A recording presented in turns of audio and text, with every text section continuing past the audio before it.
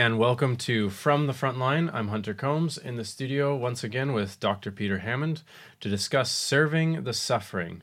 Now, coming up on this Sunday, we'll be celebrating International Day of Prayer for the Persecuted Church. That's the 14th of November. And so we want to discuss this with you, discuss persecution, both historically that's happened in the church, but also the persecution that's happening in the church today. So thank you for joining us, Dr. Hammond. This is such an important subject, and of course our mission's been focused on serving the persecuted from the beginning. So that's 39 years that we've been serving the persecuted. Although Bill Bathman, he dedicates 67 years to serving the persecuted, and we praise God for this great heritage. And of course Bill Bathman is not just my father-in-law, but also the chairman of the board of Frontline Fellowship for 14 years. Yeah, and so why are we setting aside this time now to focus on the persecuted church? What's significant about November? Why would we choose this time? And yeah, can you maybe unwrap a little bit what we're doing here during this time? After the very worst war in history, the First World War, which ended at the 11th hour of the 11th day of the 11th month, 1918, the 11th of November was set aside as a day of remembrance to remember the many who had died. In fact, many cases, whole villages had lost all the men and literally wiped out in the fields of Flanders and around Ypres, and just horrific battle scenes in the First World War. So many tens of millions of people died in the First World War. And as a result, they had the Remembrance Sunday. Now, the 20th century has proved to be the worst century of persecution. More Christians have died for their faith in the 20th century than in all previous 19th centuries combined. Wow. You know, we think of the Roman persecution under Nero, and that was, of course, a terrible time, and so many terrible things have happened. But actually, the persecution under the Bolsheviks in the Soviet Union, under the communists in Red China, Mengistu in Ethiopia, Pol Pot in Cambodia, all of these horrific persecutions have greatly eclipsed all other centuries of persecution. You know, you throw in the Spanish Inquisition, the persecution of Protestants in the Middle Ages, Fox's Book of Martyrs, to think that all that's dwarfed it by the 20th century, which has been the worst century of persecution in the history of the church. Although, according to evolution, man's meant to be getting better and better. Better and better, yeah. But in fact, history does not bear this out. Human nature is not getting better and better outside of the redemption and grace of God. And so to wake people up to the fact that the church is involved in a real war where Christians are suffering in many levels and even many dying for their faith in the most horrific ways, sometimes tortured for Christ, it was seen as necessary for us to do something to help focus the church on the reality of the persecuted church. And so it was thought, because November was already set aside as a remembering those who've died in previous wars, that the church should in the same way be diligent about remembering those who have suffered and are suffering now as a result of persecution.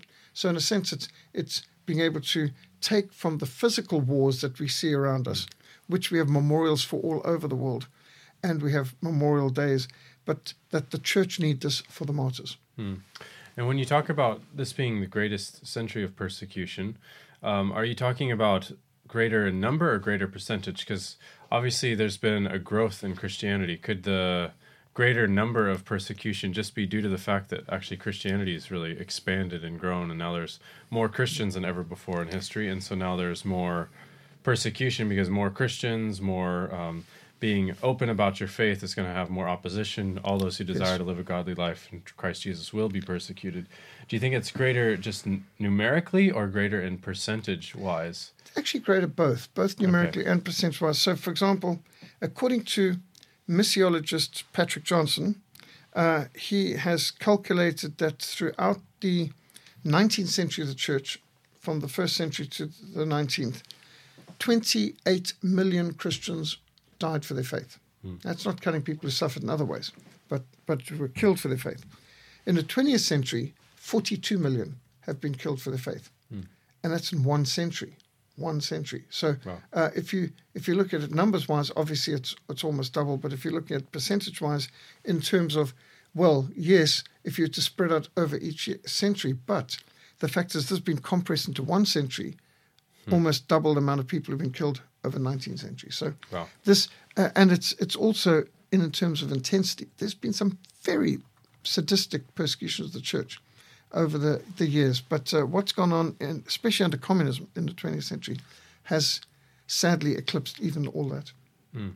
So what is some of the persecution that we've seen in this 20th century? And what would be some of the insights you have into that persecution that we've seen in the church? Well, you take, for example, behind the Iron Curtain. It started out with the Bolsheviks in 1917 targeting Christians and murdering them, such as the Russian royal family, the entire Russian royal family, from Tsar Nicholas and his wife and their 4 daughters and son. I mean, just absolutely sadistic savagery.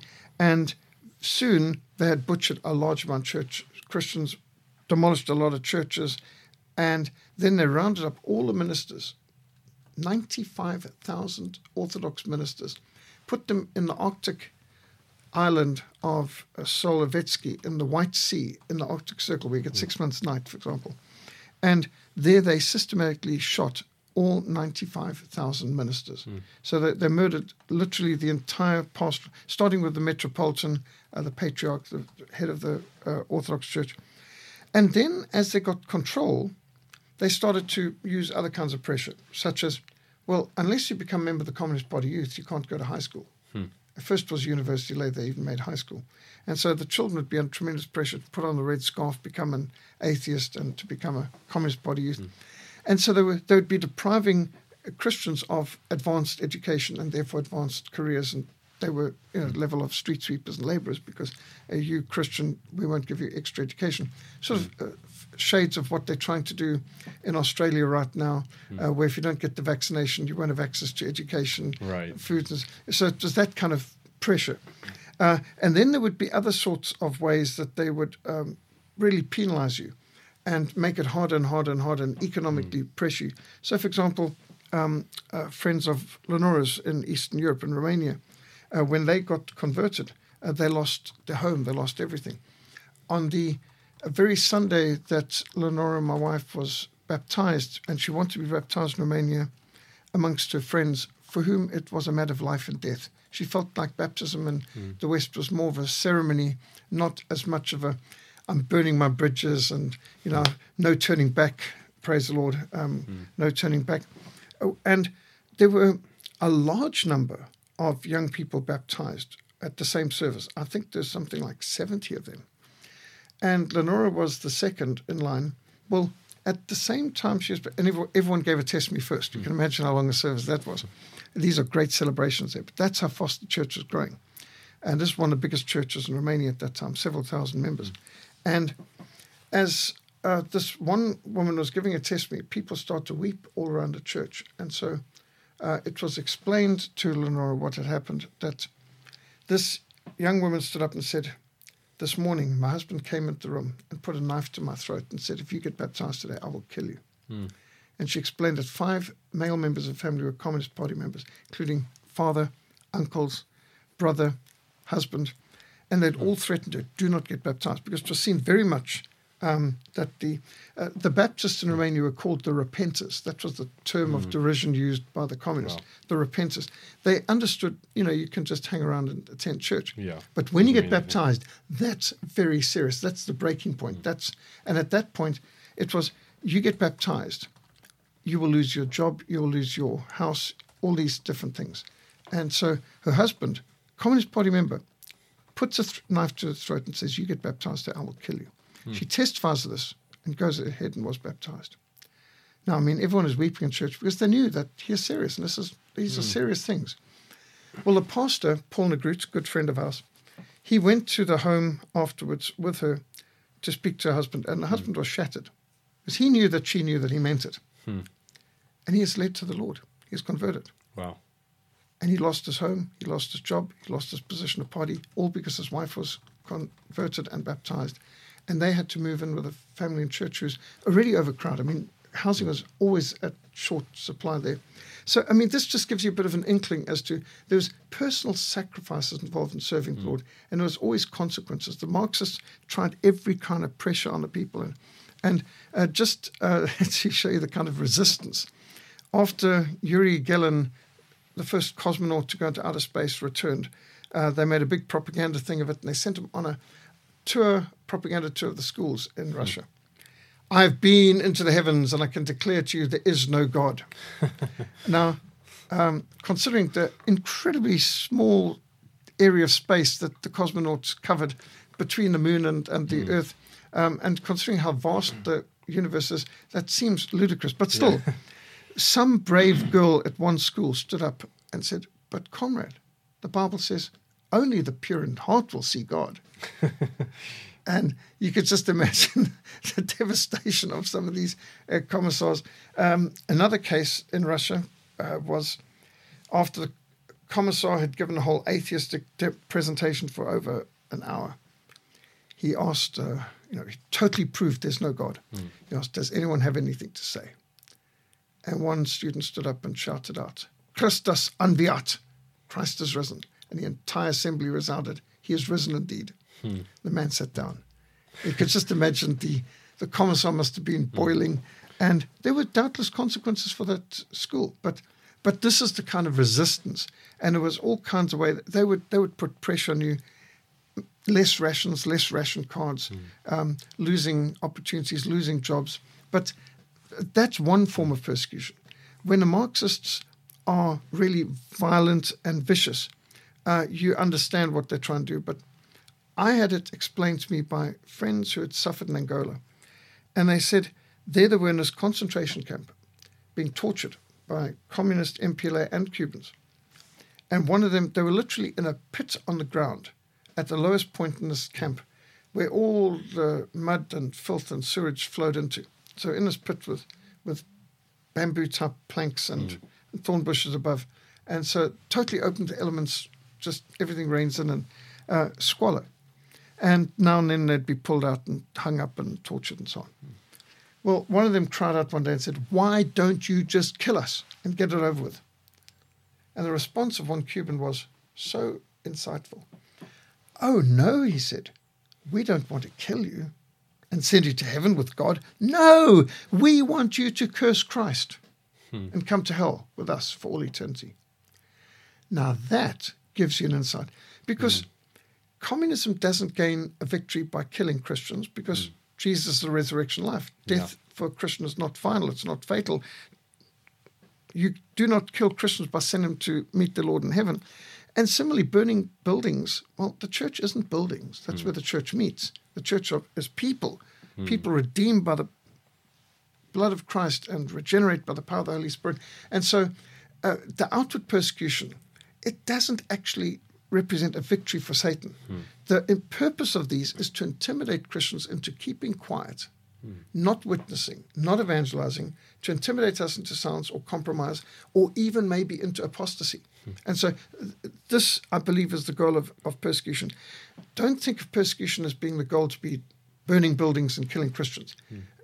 Those are sometimes tools used, but their primary goal is to get Christians to back down, to be intimidated, to give up, to give into a spirit of fear, to stop evangelizing, stop being witnesses, to stop fulfilling the Great Commission. Then Satan wins.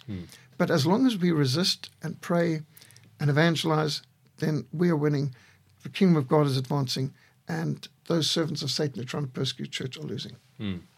So you've mentioned pretty in depth and some good examples and illustration of sort of the Marxist persecution. So clearly there's been a lot of persecution under Marxism, communism.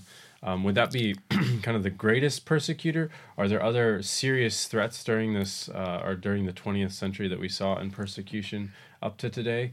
I think a lot of Christians today think of Islam and a lot of the very radical Islamic countries and how that can cause unending suffering and persecution to believers.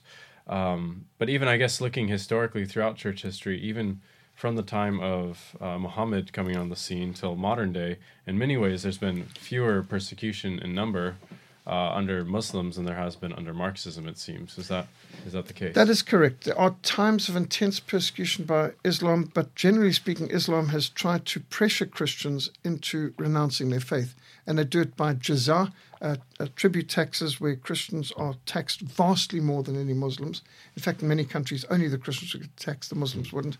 And one way to get out from this tax burden is, well, renounce your faith, become a Muslim. So there's all kinds of economic benefits if you renounce your faith. For example, even today in Egypt, you can get pretty free education if you're Muslim, but not if you're a Christian. And so you can just imagine for many people, if Christ is not all, they could be tempted to, for a good education, for this and that and so on. And the pressures. But in sometimes Islam has been extremely violent. And we know that today probably the greatest single persecution against church is in Islamic regimes. And yet it's not only Islam. There's also Buddhism. In Burma, Christians are suffering under the Buddhist military dictatorship.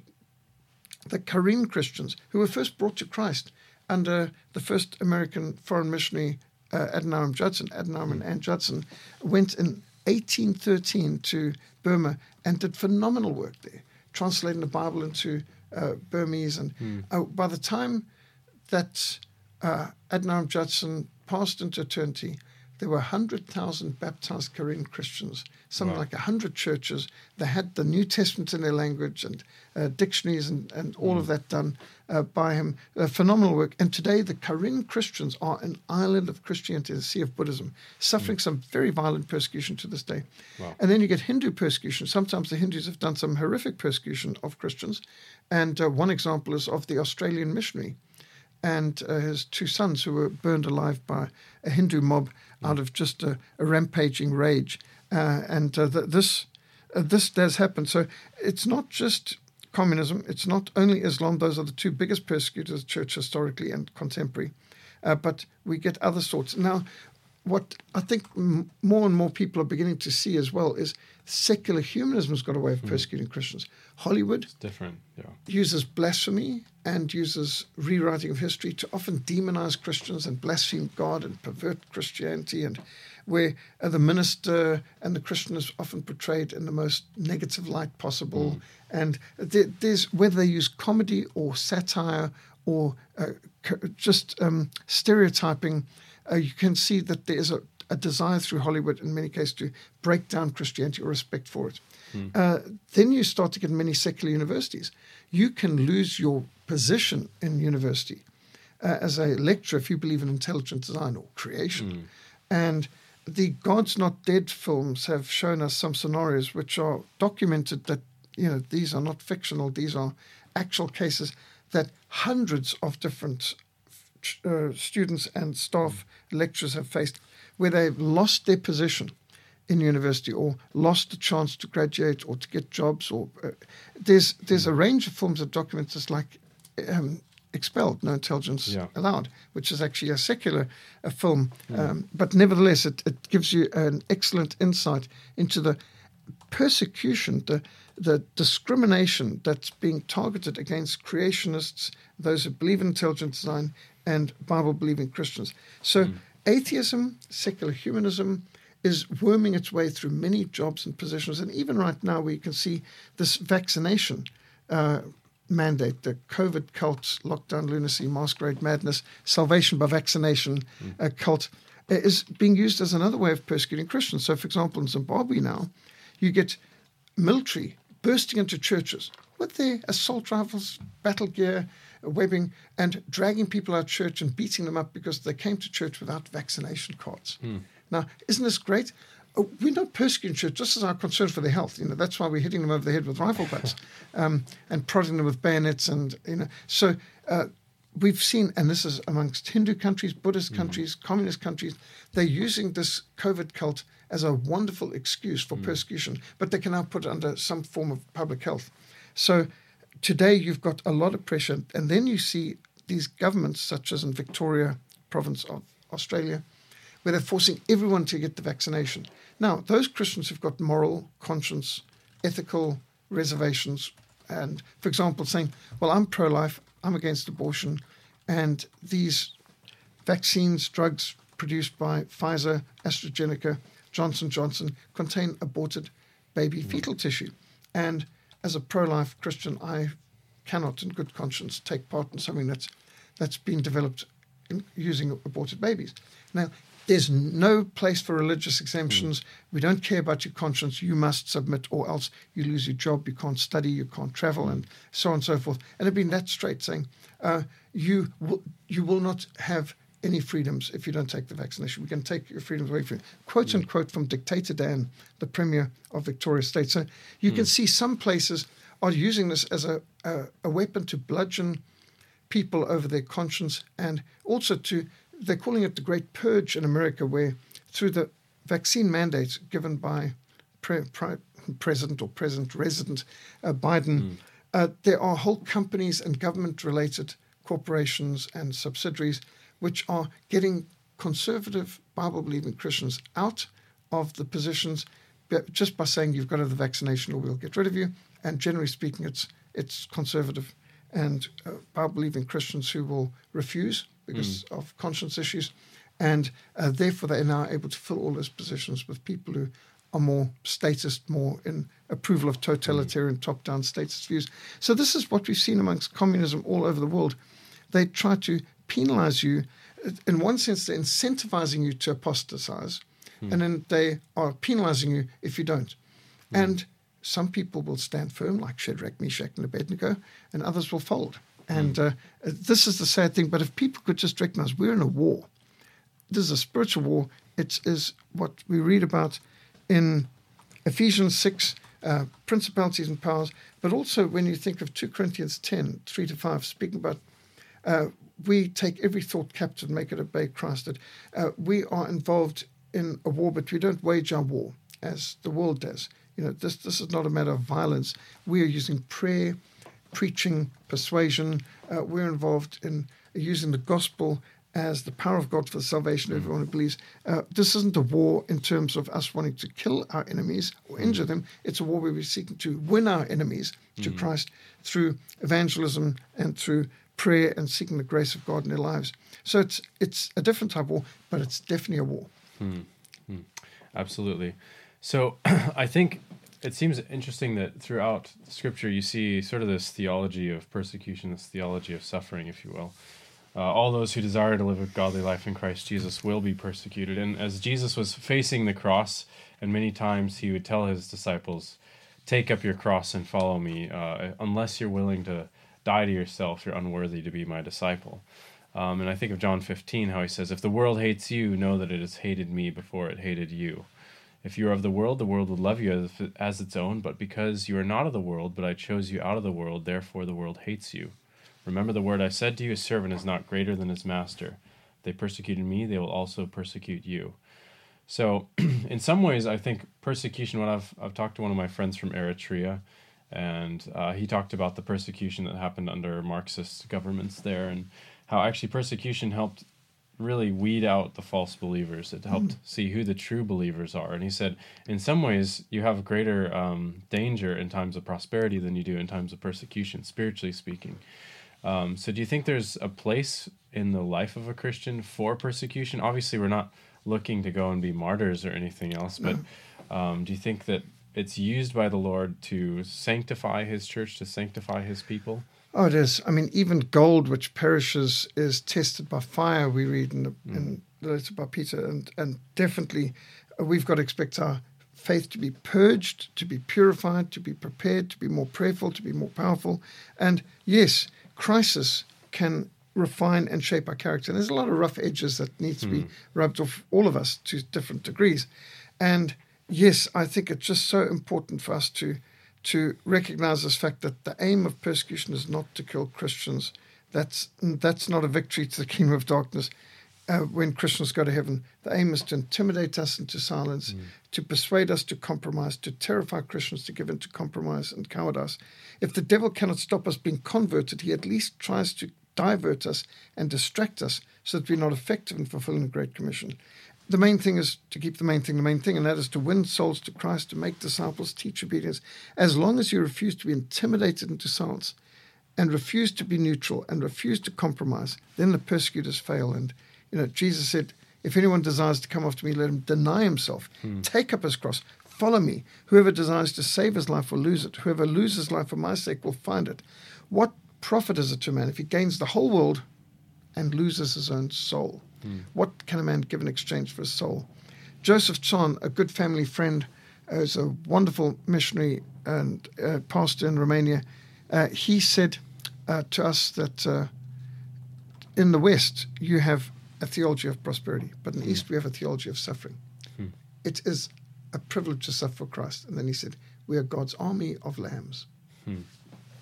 Yeah, and that's such a different way than we often think in our Western context. We think, if anything hard is happening to me, I must be somehow being punished by God, or maybe I'm under the discipline of the Lord. But in some ways, well, of course, the Lord uses all sorts of things to discipline us, as a loving father does to his children. But in many ways, it's to be expected. A lot of these things you were mentioning about just under Marxism and communism, and even under these current restrictions that we're facing as people in all countries, do you think that's targeted towards the church, or is that just a general sort of quieting of people in general? Is it targeted to the church, or is this sort of just a hardship that most people have to face, that its freedom's being taken away, or is it maybe both? It is both, because there's no doubt that there's a globalist agenda. The globalist agenda is, as is well put in Revelation 13, a one-world government, a one-world economic system, a one-world interfaith religion. And that's a globalist goal. And there's some people who think that's a wonderful goal, and they love the Fauci, ouchie, and the one-way world. They think salvation by vaccination is a great idea, and they believe in the masquerade, and they think central government should be telling people whose business can be open, how it can be open, and whether you can attend church or not. And so there are definitely those who follow that, and others who resist it, and that's not only Christians. And so we do find allies across the board in other religions too, who are saying, no, this is the wrong way to go. So in a sense, many of us are suffering because we oppose globalism, or because we oppose totalitarianism or statism and this top-down tyrannical, where the government thinks they can run your lives to the extent that they can tell your child in primary school to wear a mask all day, or that they can say that you've got to put an experimental, potentially dangerous, toxic substance in your body and you've got no right to disagree. So many of these things are across the board. It's not specifically targeted at Christians, but it probably hurts Christians more proportionally than any other section of society, because we're more likely to be, especially Protestants, more likely to say, my conscience has kept the word of God. No, we will not bow. Our God whom we serve is able to save us, and he will. But even if he doesn't, we still won't bow before your idols, nor will we serve your God. So that is part of it. But I think there are people like the government of Zimbabwe who are using this as a deliberate way to attack the church. Why on earth would you need soldiers, for goodness sakes, as opposed to medical professionals, to go into church during a service and start beating people up because they apparently don't have vaccination? So ostensibly, because we're concerned for your health, we're going to hit you over the head with a rifle butt. Yeah. Well, that's really going to help. It's not very constructive. No, exactly. So I think some of this is transparently, there's another agenda behind it. And when you see that churches are limited to a percentage capacity, but interestingly enough, taxis can have 150% capacity, aircraft can have 100% capacity, but a church, now really, I mean, is this about health, or is this about something else? But it's not only that. There's a vindictiveness. And when you think of why would they need to crucify pastors, why would they need to burn churches in the way that's being done, there's just some of my examples of being involved in serving the persecuted. First testimonies I was hearing in Angola as we began our mission 39 years ago, going across the border to help the persecuted church. And Marxists would take a Bible off the pulpit, throw it at the door and say, you can all leave. Just spit on the Bible as you go out and you can go free. If you don't spit, we'll kill you. What's this got to do with it? I mean, you could just see that anti-Christian hostility. And local Christians said, whoever seeks to save his own life will lose it, but whoever loses life for my sake will save it for life eternal. They have done so many persecution of the church tactics, like coming into a church in Angola, saying, oh, you worship the lamb, the blood of the lamb. Well, here's a lamb. They brought a lamb and chopped its head off with a machete, spread the blood over the people, saying, the blood of the lamb is spread amongst you. You sprinkled the blood of the lamb. And then they put the lamb's head in an altar and said, come, worship the lamb. They dragged people, forced them on their knees, smeared blood on their faces, stuck guns in their necks, and then said to them, you've committed idolatry. You've committed the unforgivable sin. None of you can ever be saved. You're all going to go to hell. You'll come to hell with us for all eternity. They didn't hurt anyone that day. They just want to come and mock. But I mean, here you can see the heart and soul of the persecutors. They're serving Satan. I mean, this is, it's so malicious. There's no logic behind it otherwise. And just to give you the kind of feel for this kind of hostility, one of the people that Bill Bathman introduced me to in Eastern Europe was Brother Nicolae Moldovano. Now, Brother Nicolae Moldovano is a legend in Romania. He's a good personal friend of Richard Wurmbrand, who wrote Tortured for Christ. Well, Nicolae Moldovano was one of the greatest musicians. In fact, when you go to churches in Romania, you probably sing one of his hymns. He wrote thousands of hymns, many hundreds of which he composed in solitary confinement. Now, Brother Moldovano was such a wonderful pianist, the communists took a hammer and smashed every bone in both hands. So all his fingers were broken. He relearned to play the piano later with his mangled... When you shake his hand, it's like shaking an eagle's talons. It's really... they contorted.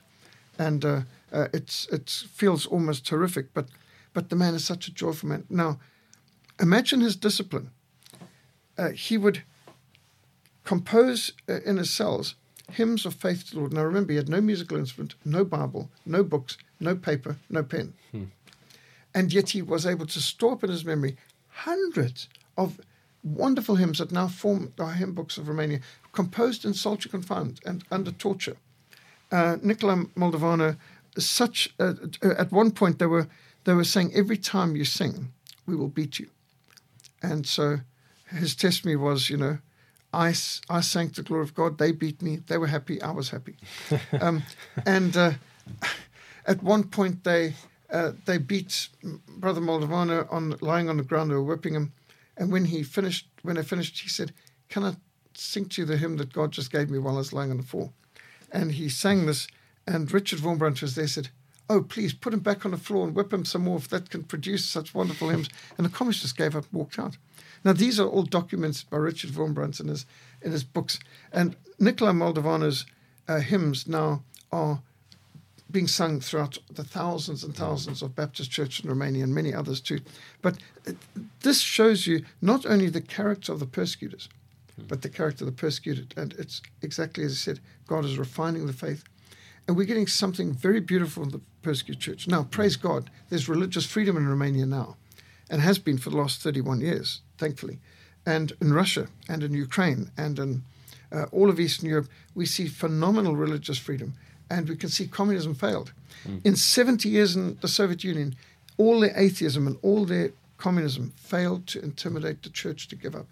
And today, 80% of the population of Russia are baptized members of the Orthodox Church. That's not counting the millions of evangelicals, Protestants, and others in Russia too. So atheism's failed in its heartland. And it will always fail, because Jesus Christ is building his church and the gates of hell shall not prevail against it. But the key thing to me was, when I started going across the border, serving the persecuted church, the people would always ask questions like, do the Christians back in South Africa pray for us? Or do the Christians in the West pray for us? And someplace, do the Christians in America pray for us? And in the early days, I had to say, I'm afraid they don't know you exist yet, but we will change it. And it's been so wonderful to see over the years that they know they're not alone. They're not forgotten. And when I've taken back books like Faith Under Fire in Sudan to the friends, Christians in Sudan, they've been so ecstatic to see, their pictures, their stories, their testimonies, and to know that it's getting out and wide. And Bill Bathman's books going through and going on, and my books on killing fields of Mozambique and Holocaust in Rwanda, these were written to speak up for the persecuted and to mobilize more prayer and pressure on behalf of the persecuted church.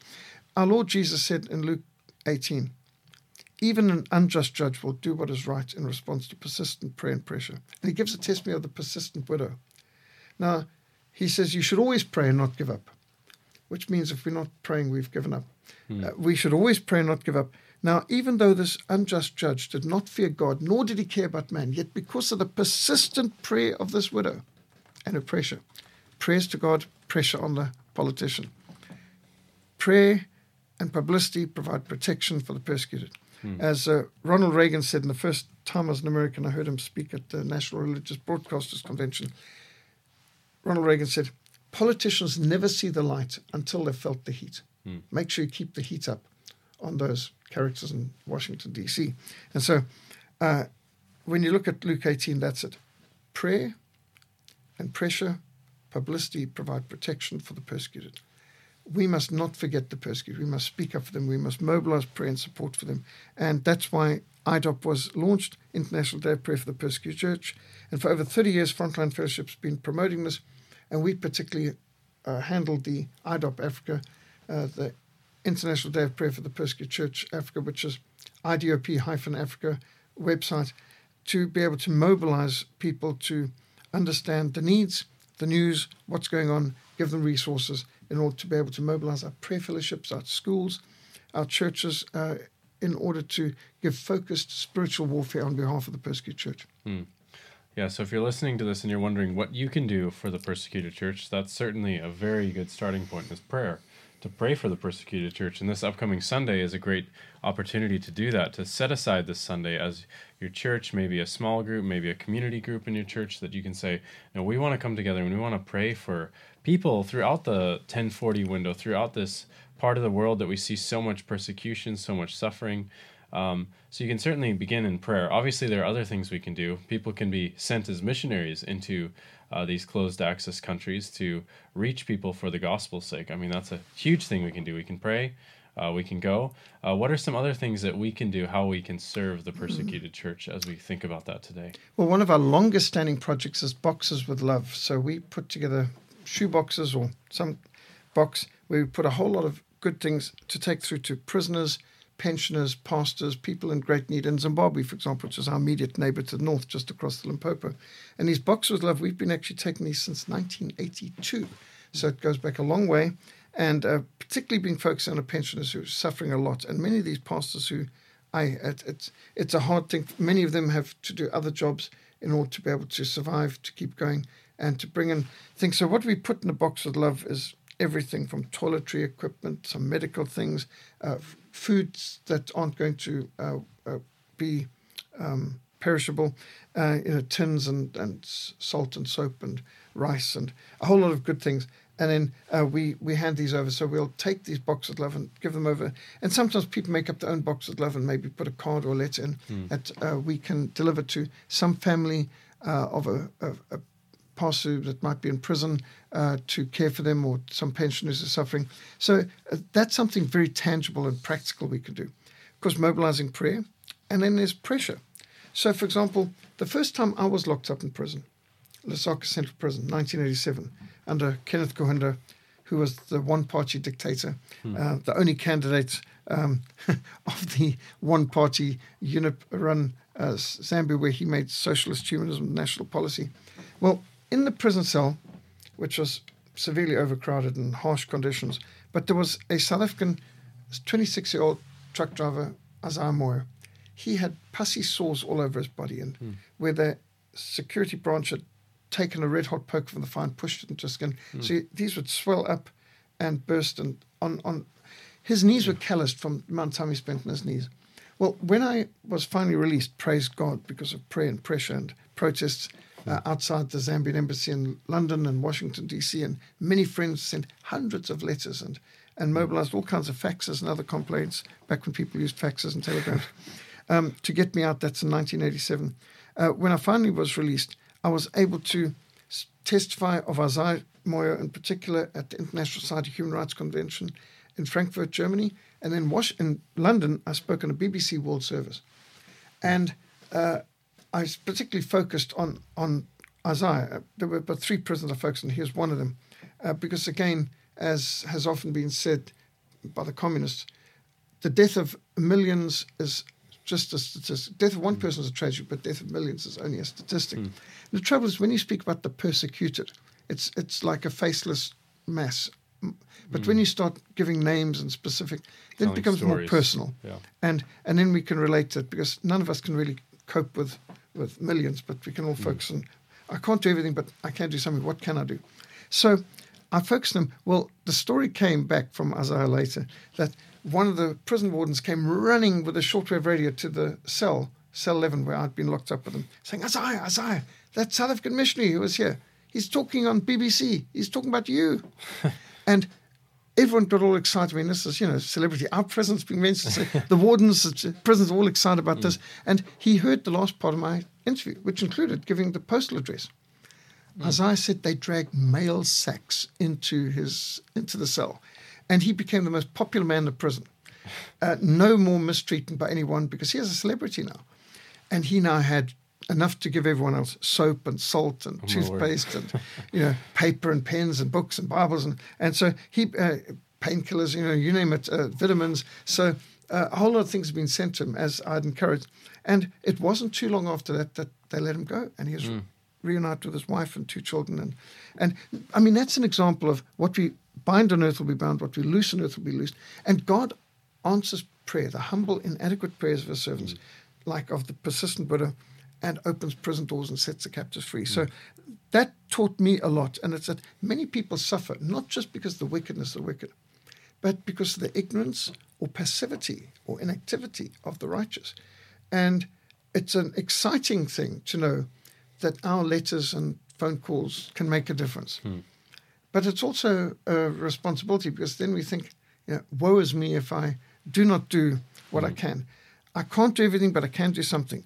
And by the grace of God, I must do that. And so we can all do something to speak up for some part of the persecuted church and mobilize some pressure on the persecutors. And by God's grace, let's see prison doors open.